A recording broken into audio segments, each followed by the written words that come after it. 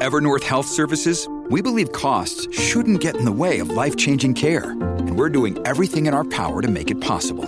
Behavioral health solutions that also keep your projections at their best? It's possible. Pharmacy benefits that benefit your bottom line? It's possible. Complex specialty care that cares about your ROI? It's possible. Because we're already doing it. All while saving businesses billions. That's Wonder made possible. Learn more at evernorth.com/wonder. Good morning. Today is Tuesday, September 24th. I'm Samantha Swindler with some of today's top news stories from the Oregonian and Oregon Live. A Washington County man died Monday afternoon after his estranged wife allegedly shot him during an argument at their home on Northwest Germantown Road. The Washington County Sheriff's Office says the couple was in the process of getting divorced when the man confronted the woman at around 1 p.m.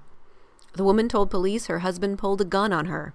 Then she pulled her own gun and shot him twice. The man died at the scene. The woman was cooperating with the investigation.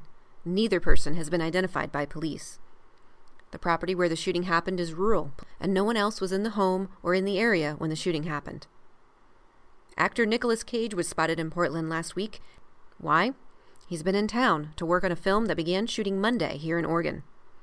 The movie stars Cage as a mushroom forager whose beloved truffle-hunting pig is kidnapped.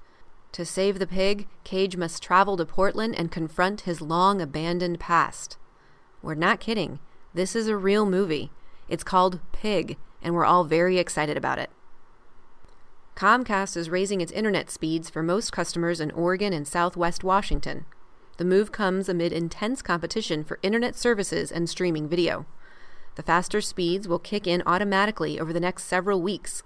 The faster speeds don't come with an immediate price hike, though the company typically raises prices every year. Comcast is the region's largest cable TV and internet provider, with about 600,000 customers in Oregon and Southwest Washington. Customers will see internet speeds increased by as much as 25%. Today's forecast is mostly cloudy with a high of 73 degrees. For more news, sports, and weather, pick up a copy of the Oregonian or go online to OregonLive.com.